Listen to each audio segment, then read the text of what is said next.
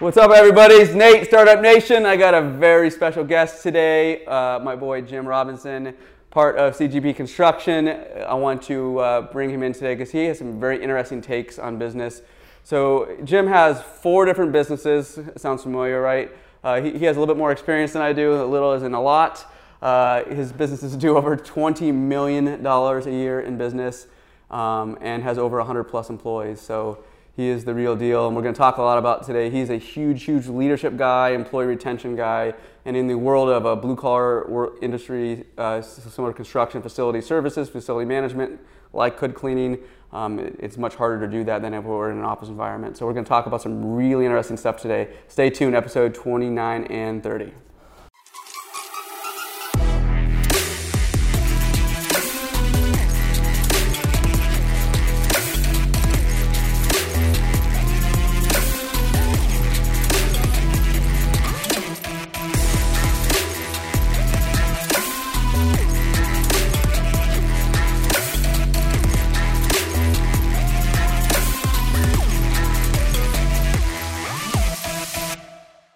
Thank you. Thanks for having me.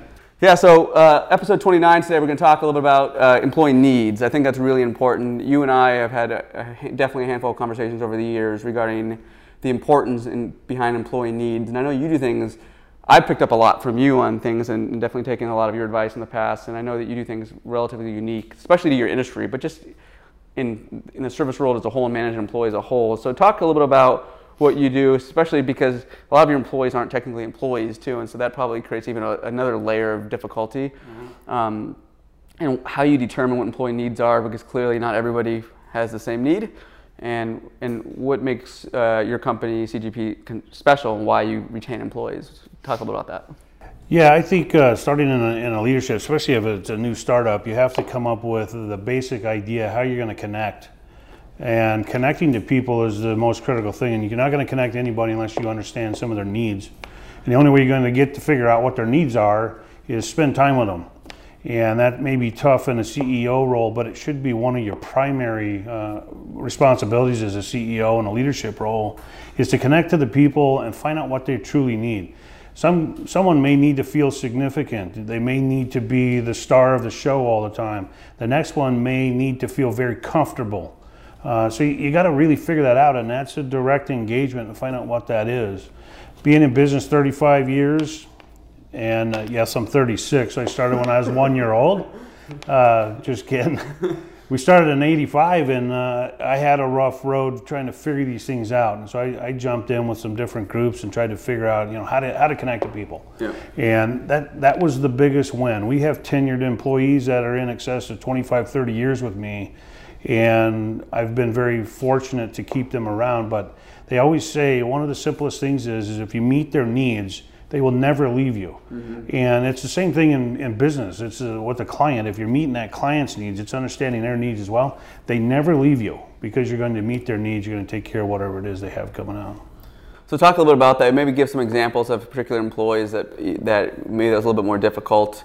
And I can share some of that as well. I mean, we have because the reality is instantly a lot of leaders, if you want to call them that, or bosses, I should maybe say in this particular example, are going to say, well, their needs are, well, I pay them a lot of money. What's the problem, right? Or we're giving them benefits. What's the problem, right? And you got to have the discussion of, well, is that really what's important to them?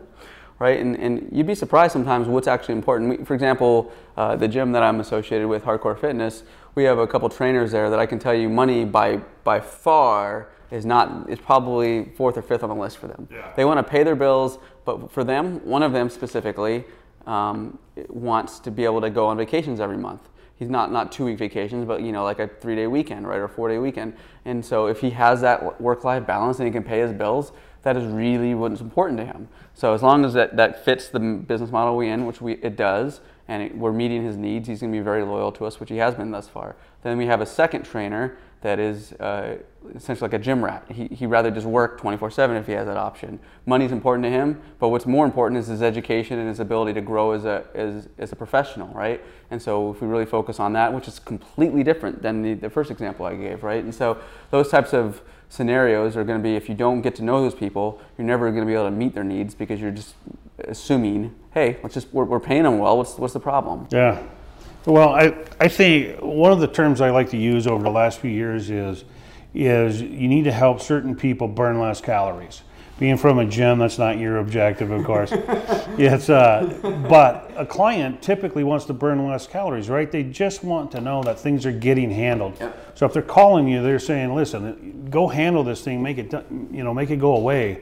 So that's burning less calories. Employees tend to have the same thing.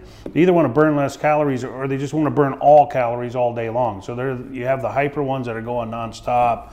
Money may or may not be a thing. They may need the perks. You have to figure that out. Set up a set of perks. They can take advantage of them or decline them. I think that's a critical thing. Having different things, particularly today. You hear the millennial, the Gen X, the Gen Ys. You have to figure out which one of those, what they need. The millennials, they say that they don't care. Well, that's all crap. That's really a generalization of BS. The reality is that they're inspiring the world, and if they are led in a certain path or a way, their creativity is probably more vast than what we did because we weren't older, being exposed to technology and different things. Mm-hmm. You can inspire these folks. They may or may not want to work a lot, but they're very creative, and they'll actually run your company if you just spend some time with them and start meeting their needs, and they really flourish. They come out of their shell. The reality with that, when you're talking about the amount you work is, and I think that's, again, we can get a little bit off subject here, but we had this discussion with the other owner of Hardcore Fitness yesterday, is that her and I are never going to hold each other accountable for how many hours we work. Yeah. I think that's a terrible way of looking at things. Mind you, when you're a really fast-growing company like, say, Green Guard, it's inevitable you're going to have to work a lot of hours because you're just growing like hell, and it's just generally that's just not possible to work. Mm-hmm. But in a business like Hardcore Fitness, where yes, you can grow really quickly, but it's not going to be as exponential as Green Guard just based on the growth model. As long as you get your goals done, you set your goals, you make sure that both you and her and I have our goals, and then the team has goals. The company's hitting our metrics, employees are hitting their goals, everybody's happy. I don't give a damn if we work 2 hours a week or if we work 80. Yeah. You just got to hit in that, and that's the same philosophy with millennials. I can tell you, I have a couple millennials that work for Green Guard, and they are exorbitantly faster than people that we've hired that aren't millennials. Yeah. And so, what are you going to do now? Make the argument that because they don't want to work as much? Yeah, but what happens if they're 4 times faster? Yeah. Then that's why you can't sit there and play that game with hours. Yeah. It's production and it's productivity, and it's just setting goals, letting them be very, very clear on what their expectations are. For sure. And then seeing if they beat them. Yeah, to be unclear is to be unkind, according to Dave Ramsey. And I totally agree with that. You have to be crystal clear on what your expectations are. So it's the goals, it's the written down path. So make a plan and stick to the plan, basically. And I told one of my employees a few years ago that I wanted to do a study, and I wasn't going to tell her what the study was. And I simply created a different schedule with a volume of work for her. So I basically said, you can take off whenever you want during the week, and I want you to take off at noon on Fridays, but you have to get X amount of things done. Because prior to that, she would say, I'm stressed, I got too much to do, working too many hours. So I just changed it. I added to her workload and cut her hours. And to this day, she still works significantly less. She works 30 hours a week, and she does twice the volume as anyone that's actually working 45 and 50 hours a week on an hourly rate. So my own case study, and of course I came clean with her. I told her at one point, I said, listen, here's the deal. I made you my case study, but you proved exactly my point. Yeah. They go all in, they get everything done because they like that private time. And if you set very clear goals, they'll achieve them no problem. And it's not based on work. I would imagine the mentality for her, though, was that she was so focused on the work hours and like, oh, I'm working 45, 50 hours a week. Like, how am I going to get all this done? Versus like, oh, shit, I can get done and work 30 hours a week and now I'm going to be really happy with my life. And like, then all of a sudden your motivation changes. Totally changes, yeah. Right? And so that's actually not a bad point. It's hard. It's easier to do that in the office environment than it is in the service world, but sure. Because you got to kind of match the client service needs. But there are definitely different things. We've done that for some of our service where we say, hey, get these couple done, then we'll give you. We don't have to work the second job that night or whatever. We started a study on this, and it was based on putting in the widget as an example. How did everybody get it done exactly at 4 p.m.? when they started at 2 or they started at 8 a.m., but they got it exactly 4 p.m. because that was quitting time. How in the hell did that happen? Yeah. The reality is our brain goes to work on something and it'll solve the problem. Yep. If you define what needs to be done, no limitations, they'll deliver every time, and they'll do it on their time, not on a time clock. And so that's what we do with Green Guard specifically is unique. So we have a pretty sophisticated scheduling system. What we'll say is, we'll do George's Taco Shop, and on the scheduler it says how many hours it should take. Yeah. And then based on their productivity and getting the jobs done with no double overtime, they get a certain bonus. Yeah. So they got to complete those jobs within the times that we stipulate, otherwise it can affect their pay, and it also doesn't make them as happy as employees, right? And so, because they want to be able to get off. Because let's be honest, with the exception, nobody really wants to work 12-hour days or 14-hour days, right?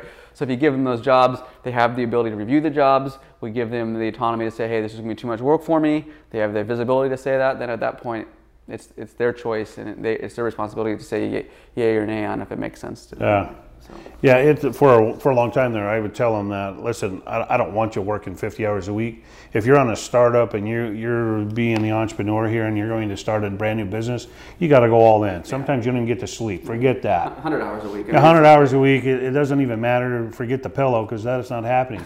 But if you're employed and you're actually going at it, just go at it. Be very clear on what your objectives are, but certainly don't spend 50 hours a week in the office. It doesn't pay. Mm-mm. It doesn't change from 35 hours to 50 hours. It's just based on results, and if you're profitable in that margin in your own career space, go all in for 35, but go home, spend time with your family, go find another exercise thing to do, go play, go do whatever, but find that time to be able to do that. Yeah, I mean, after the initial 6 months, a year, 2 years, whatever it may take, you got to then have that balance, and you got to be smart about it. But then if you're going to work, don't screw around, right? Like, don't be like, oh, I'm going to check my Facebook, or hey, I'm going to answer every phone call. I mean, I had this conversation with my assistant yesterday. Turn your frickin' phone off on do not disturb. You get other than me, which I try not to disturb you too much. Yeah.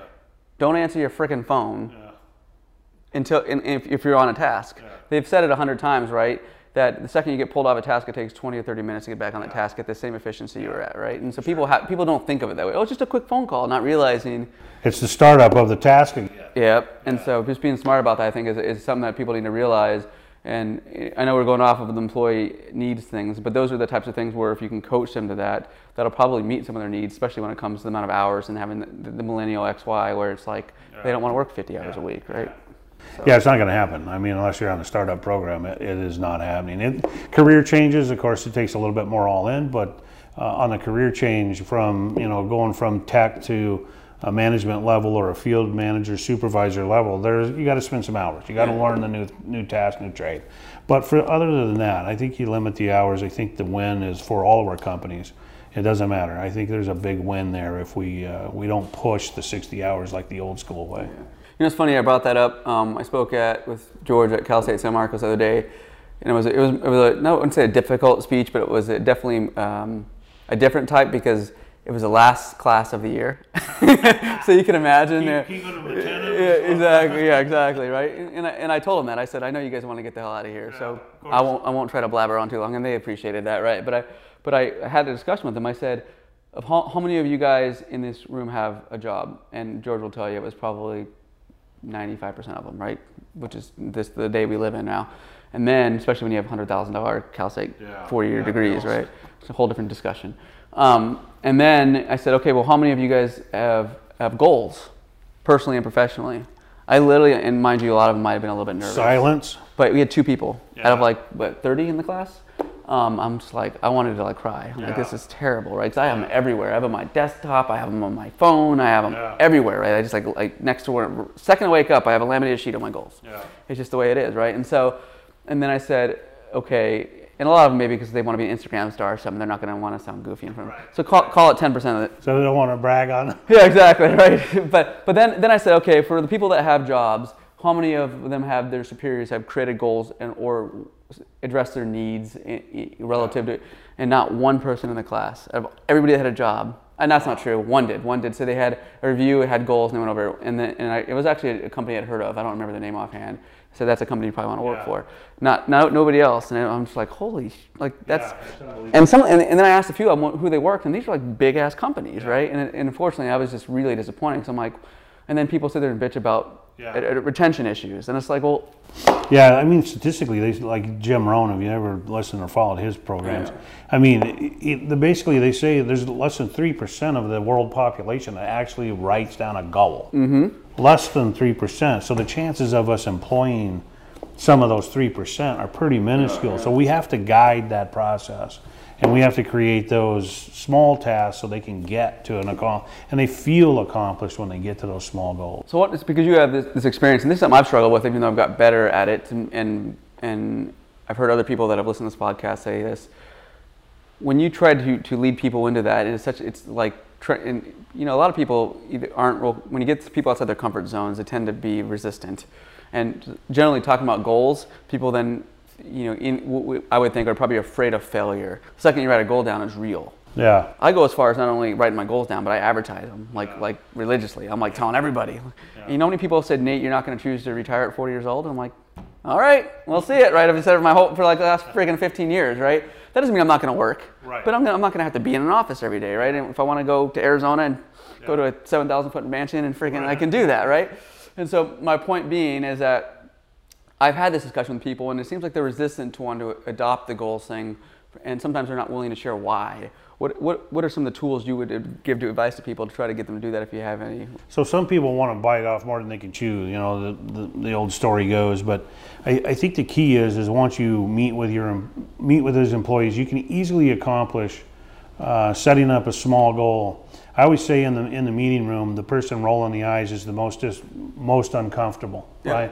When I'm speaking in an engagement, I pay attention to who's in the room, and the rolling of the eyes, shrugging of the shoulders, doodling on a paper is the person that you've truly made the most uncomfortable. And those are the people you kind of go all in with, because they're so uncomfortable in that moment. They're about to experience a ton of growth, but you got to pay attention. You actually got to go in. The ones that are really attentive and giving you the nods, they're not uncomfortable. No. They're not going to grow. It's like going to Disneyland and getting on a roller coaster. That's the comfort spot. There's no learning opportunity there. You're all happy.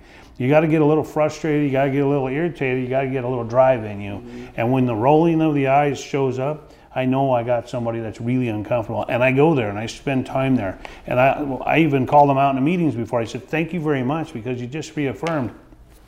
I just made you uncomfortable. Thank you for that. There's a learning opportunity, and it's here right now. Let's talk about it. Okay.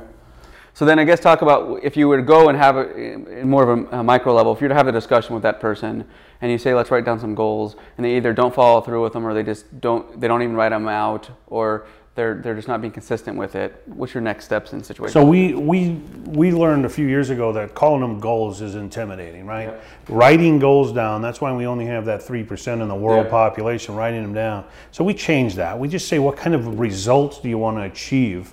What is the result you want to get out of your efforts for this year, this 6 months, or this week? So we call them results, not goal. Okay. They're one and the same.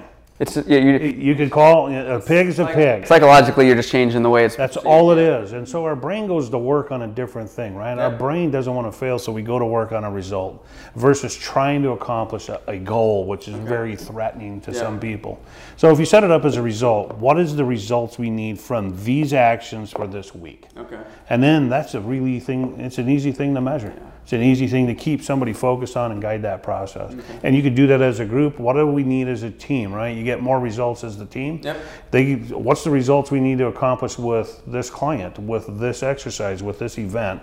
What are the end results that we want? And all we do is sit, we write those things down, and our brains just go to work. We do this with budgets every year. Yep. We program a budget.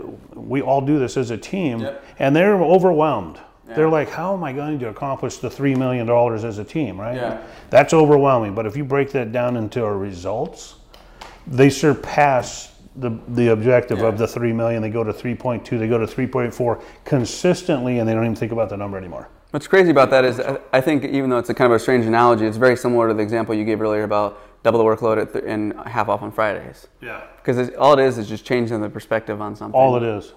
And getting them to realize that it's more of just they're psychologically beating themselves because of the way something's worded. So so instead of having that discussion, just change the way it is so their minds think differently. If you read anything on psychology, in the 20s they came up, I forget the guy's name, they've written all these psychology books, and in the 20s they discovered that, wow, as a psychologist, we don't actually need to tell you how to fix your problem. Yeah. We actually need to let you cure your own problem and solve your own, come up with your own solutions. So everything's already in our heads. Yeah.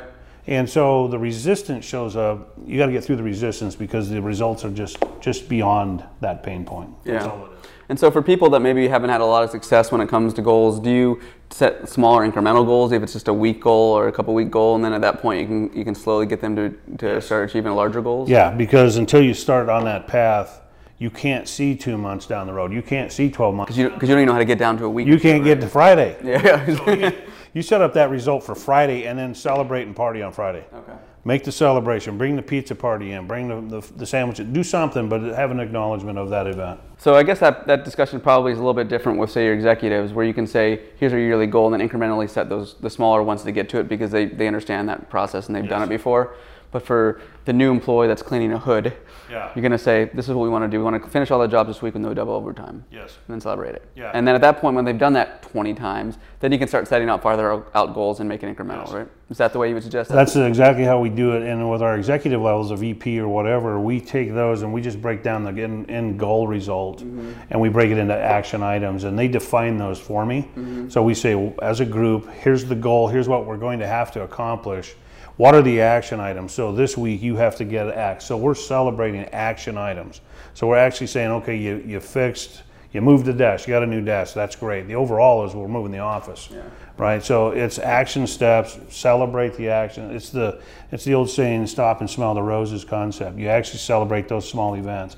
And you also have a consequence if they're not resolved. And so what is that consequence? What is the true impact on you and others around you, right? We impact a person, it really impacts thousands of people, potentially. So you got to have that in the deal, and you got to have an open discussion on that. And you're very clear about that as well, right? Very clear on it. So when you talk about goals or results with your team, irrelevant if it's a numerical budget goal or if it's just a personal goal for them, I presume you're not telling them what their goal is. Similar to what you just said with the psychologist philosophy, you need them to come up with that, right? In some capacity? Yeah, so we set up a set of goals for the company specifically aligned with the goals of the company. Sure. So we set them up on this, and they come up with the action items and how to accomplish X, Y, and Z. Based on making sure that you guys are all under the common goal umbrella. That's right, common goal umbrella, and based on we hired the right person, we have the right person in the right seat, and they're driven, and they use their mind to come up with how they're going to solve the problem. And you need that, right? Otherwise, if you're telling them, they're not going to maybe buy into it as well. There won't be buy-in, and there will be limited or no results. Yeah. And so that's just something that we've been doing for the most part with GreenGuard a lot, and a lot of that's frankly what I've learned from him and through discussions with our consultant as well, is that one, you have to have employees make sure that they understand that they have to be the ones that make up those action items to get to their goals. Because again, if I sit there and say, hey, you got to make sure you're on time every day, you got to make sure that you're uniformed, you got to make sure you work really fast, they're going to be like, well, my boss is just telling me to do this, and it's not going to be something it's not going to be sustainable even if they do it for a short period of time. Right. And they probably don't feel nearly as accomplished when they hit it too, because it's like, well, my boss told me to do this, right? But if it all of a sudden was to a point, like he mentioned with the psychologist, where they were the ones that came up with the idea and they're the ones that succeeded based on their ideas, that success is going to be substantiated in such a higher level for them mentally that it's going to create a lot more confidence. And I'm a firm believer that I think confidence is significantly more powerful than I think people really tend to believe in it, right? If you have confidence in yourself, the reality is that half of our guys that we have employed, to be honest, don't have a ton of confidence. They probably are in the positions in their life where they haven't been told, hey man, good job, by their parents, by whoever's important to them in their life. They're in the, because the reality is in my world anyways, guys, and I tell this to everybody, didn't say, hey, I want to clean hoods at 18 years old. They just don't, right?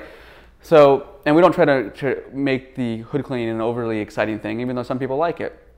We want them to work for GreenGuard. And so what we do is, even though we're actually really, really bad at this in the beginning stages of GreenGuard, even until the last couple of years, is that we didn't give enough positive reinforcement. We're like, what did we fuck up this week? Yeah. Okay, well, that's great. Yeah. But what did we do well this week, right? And we really forgot that. And that's partly my fault as growing as a leader, because frankly, I didn't grow up with a ton of that either. Yeah.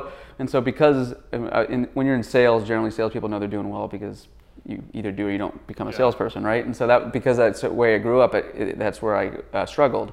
So now that we're much better at that, telling guys they do really well and then giving a specific example, which I think is really important. Because if you just walk up to them and you're a CEO or owner of a company, you say, hey, you're doing a good job. They're like, dude, I don't ever see you. Like, you're just blowing smoke up mine, you know. But if I say, hey man, I heard you freaking crushed that job the other night and it was really hard and you worked your ass off and I know you guys got all your jobs done and you did to back up, they're gonna be like, damn, he's paying attention, right? Yeah. And that even those little facts that you have goes a long way, creates a lot of confidence, and it just starts steamrolling, right? And it's amazing to see when that confidence going, all of a sudden these guys go from like, I don't know if these guys are going to work out to all of a sudden now one of your best employees. Yeah, they show up in a big way. It's funny, there's been so many studies, and we've done some of these internally, that the really driven people tend to be more critical than more positive. Yeah. We have to force those positives to show up because those critical moments only get us to a certain level in our career path. And when we get to that level is when we have that awakening that, holy crap, I've been so critical of everybody for so long. All I've done was destroy and have high turnover. And now in that moment, you actually figure out, holy mackerel, I got to be so positive now. So I got to pay attention to the weakness, but we can no longer move forward by looking in a rearview mirror and critiquing anybody. We have to find a way to heighten the positives, diminish the weaknesses, just get rid of them, don't even acknowledge them, and heighten the positives, because if somebody's really good at doing whatever it is, you go all in a positive way, they'll freaking deliver beyond your wildest imagination. So we've got to, and all of these people, we've done studies where you go green, red, yellow, and the studies are that all CEOs never put anything in a green. All high-level leaders never say we're actually in green, and this is no attack on Green Guard. We just say there's never a green, right? Because we're always so critical all the time. We actually go to bed thinking critical thoughts. And it's so imperative that we shift that as leaders, and we're not good leaders until we can actually make that shift. I'll be honest, that was literally the definition of me till like 2 or 3 years ago. It really was. I mean, aside from being overweight, I was just like always a guy finding problems, and I still do that, but I just do it in a capacity of saying, okay, well, here's another opportunity we can improve on and create a positive spin to it, right? And because you can control your mind to an extent, I still, like any leader, you still have critical thoughts, and you're like, shit, I need to get all these things done, and I wish this wasn't happening, and all that. One of the things that, and this is way off subject, that I do, but a lot of people are familiar when I share this, is every single day when I wake up between 4 and 5:30, I listen to motivational audios from Jim Rohn or from Eric Thomas and all that, eat a healthy breakfast, try to get some form of exercise, even if it's 5 or 10 minutes, and even if those critical thoughts happen, those essentially go away to start the day off, right? It does, right? And you have to have that, otherwise it just turns into be an habitual issue. Right? Yeah, and then we come in all crotchety and cranky, and we literally take the entire office down. Because our energy is what's moving the office. 100%. You don't realize it either, right? You don't realize, but when you do have that awakening, you're like, okay, I have a bigger responsibility to make sure I change who I am in that space. So that was episode 29. We were talking a lot about employee needs, employee goals, or we call them results now, and the critical aspect of making sure you do that for employee retention. I think a lot of you will take quite a bit of value out of that because as you can know, I would presume a lot of people that are listening to this probably either have jobs that don't have results or goals, and maybe you should go to their superiors and ask for them, and people that want to start their own businesses, this will be some really important information when you start having employees, because you don't want to run into the issue that I had where you're turning over more people than you're hiring for almost a year, right? A couple of years back. And we've all done that. Yeah, we all have done that. This is not just me, so screw you if you think it is. So, but episode 29, Startup Nation, thanks for listening. Thank you very much for having us. Thanks.